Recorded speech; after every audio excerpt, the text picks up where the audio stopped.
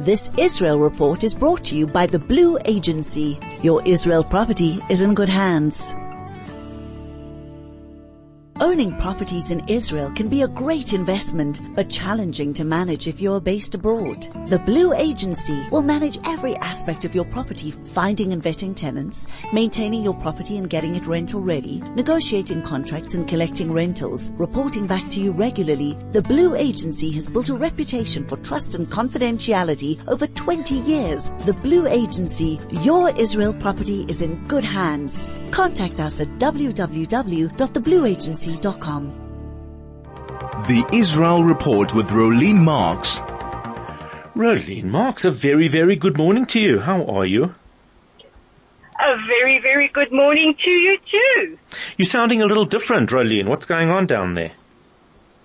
I'm in my car. I'm actually about to get onto a train in a few minutes. I'm heading down south.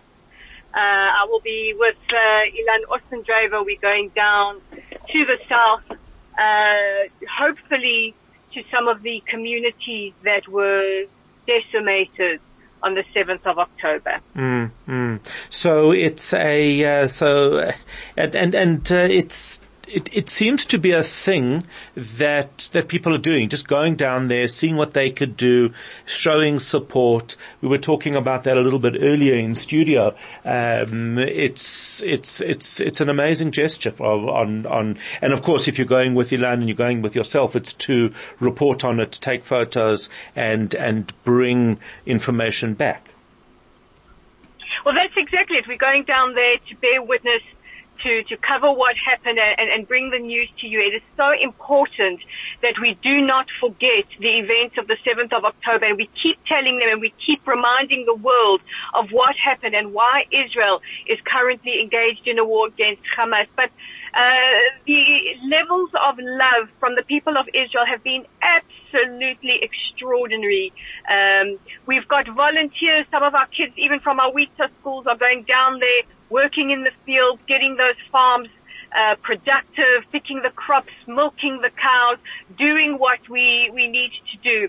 The Defense Minister, Yoav Gallant, announcing yesterday that there is a possibility that residents can start returning to their homes in the south in January. He did say we are entering the second phase of the war. Now, if you remember, when he announced his 3 phases, he said the first phase will be very, very intense fighting. We'll move to the second phase, which will be taking out pockets of resistance, and then the third phase, establishing a new security reality, whatever that may be.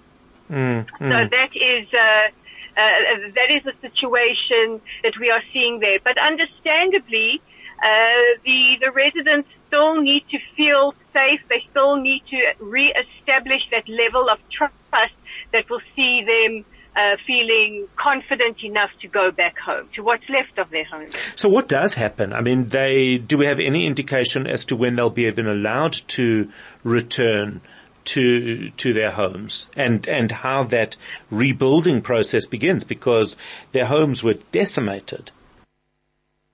Well, we know that the Defense Minister said January they can start. What that looks like, we don't know. I mean, the kibbutzim like Be'er and Kfar Aza are decimated, but the surviving residents, a lot of them have said, we will rebuild. We will rebuild. And you know what? I know Israelis all around the country, whatever they need, we will rise to the occasion and we will help. Right. So what is happening? Can you give us an update on the hospital? Because that's an important focus, and it has been, I guess, this week as Israel surrounded the hospital, ultimately moved in there and has taken that over. Well, we know more and more information now about why the IDF have targeted the hospitals. Last night we had the horrific news that they had found the body of Yehudit Weiss, a 64-year-old resident of Be'eri. Her husband was killed on the 7th, and she was abducted and taken into Gaza. They found her body very close to Shifa Hospital. It is believed that she was killed by Hamas terrorists. She was also suffering from cancer. May her memory be blessed. It's another stab to the heart here in Israel. but the Army, Lieutenant Colonel Jonathan Conricus showing us what was found in the MRI room.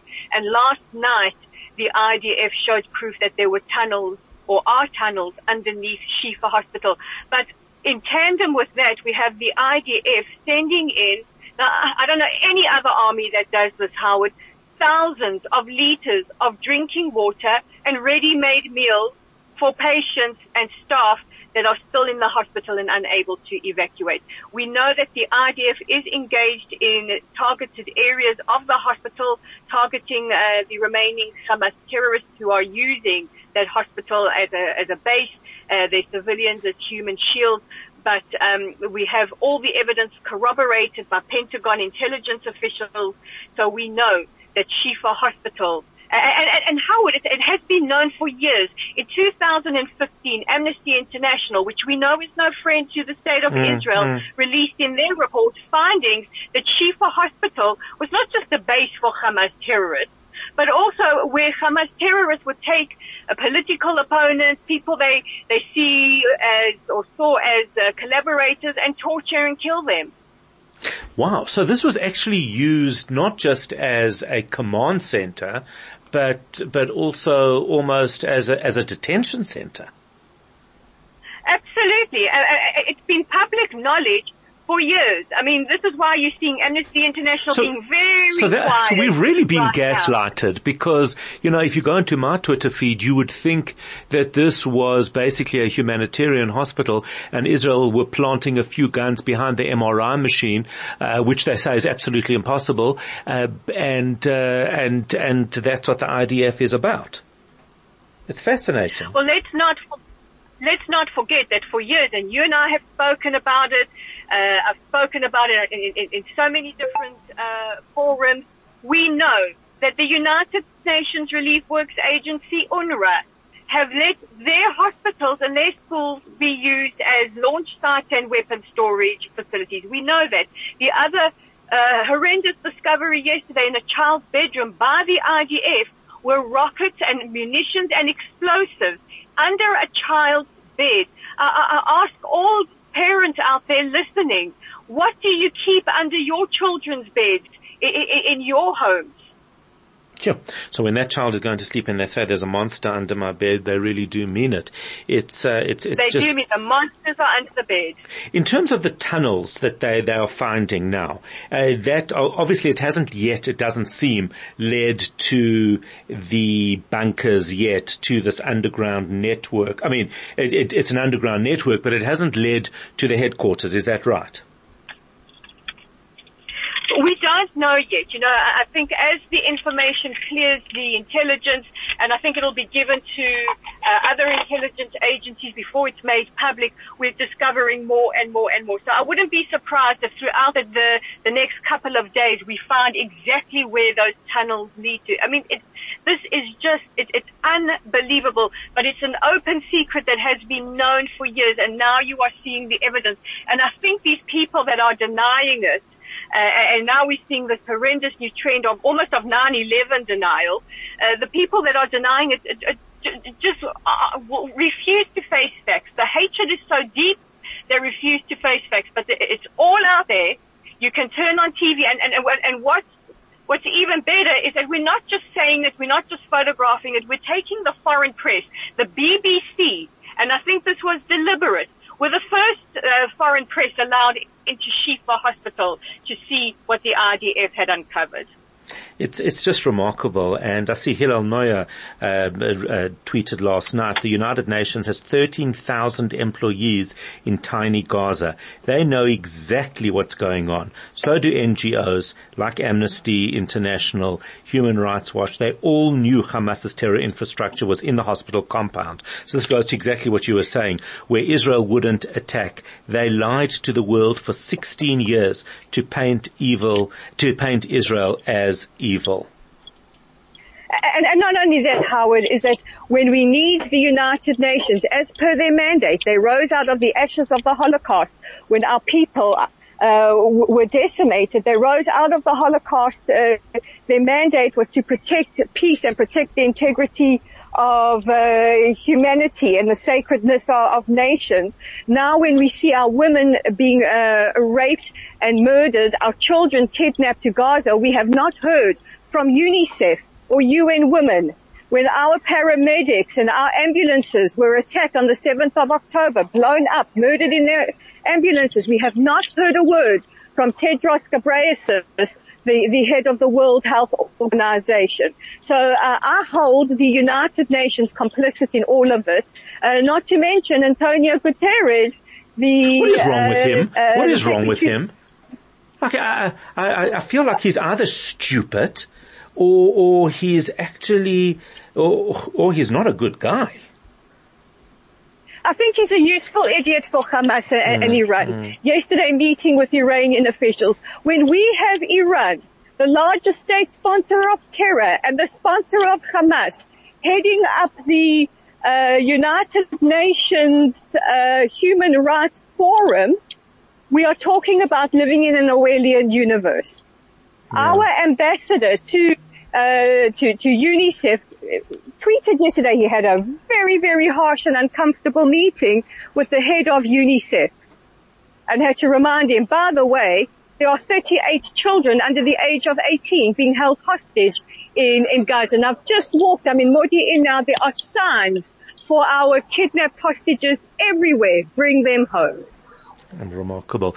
Rolene, what is happening in the north? Because this is obviously an area of unknown at the moment as to which way this is going to go.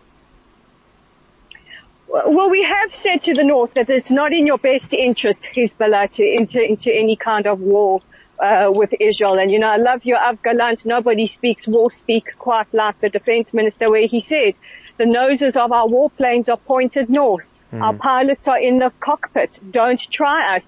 So there have been opportunistic exchanges of fire by Hezbollah, and the IDF is responding by hitting Hezbollah targets. Sorry, I actually just wanted to, before we even moved on to that, just to go back to this negotiation around hostages. There definitely seems to be quite a bit of movement in that regard, that there seems to be Netanyahu certainly referring to it. What is the story? Well, what we know is there are negotiations, but as the Prime Minister said, and this was reiterated by the IDF spokesman, please don't believe any rumors until we tell you what is going on. So we know that there are negotiations. We don't know the details, but they have said, and this is for people spreading WhatsApps, don't believe rumors.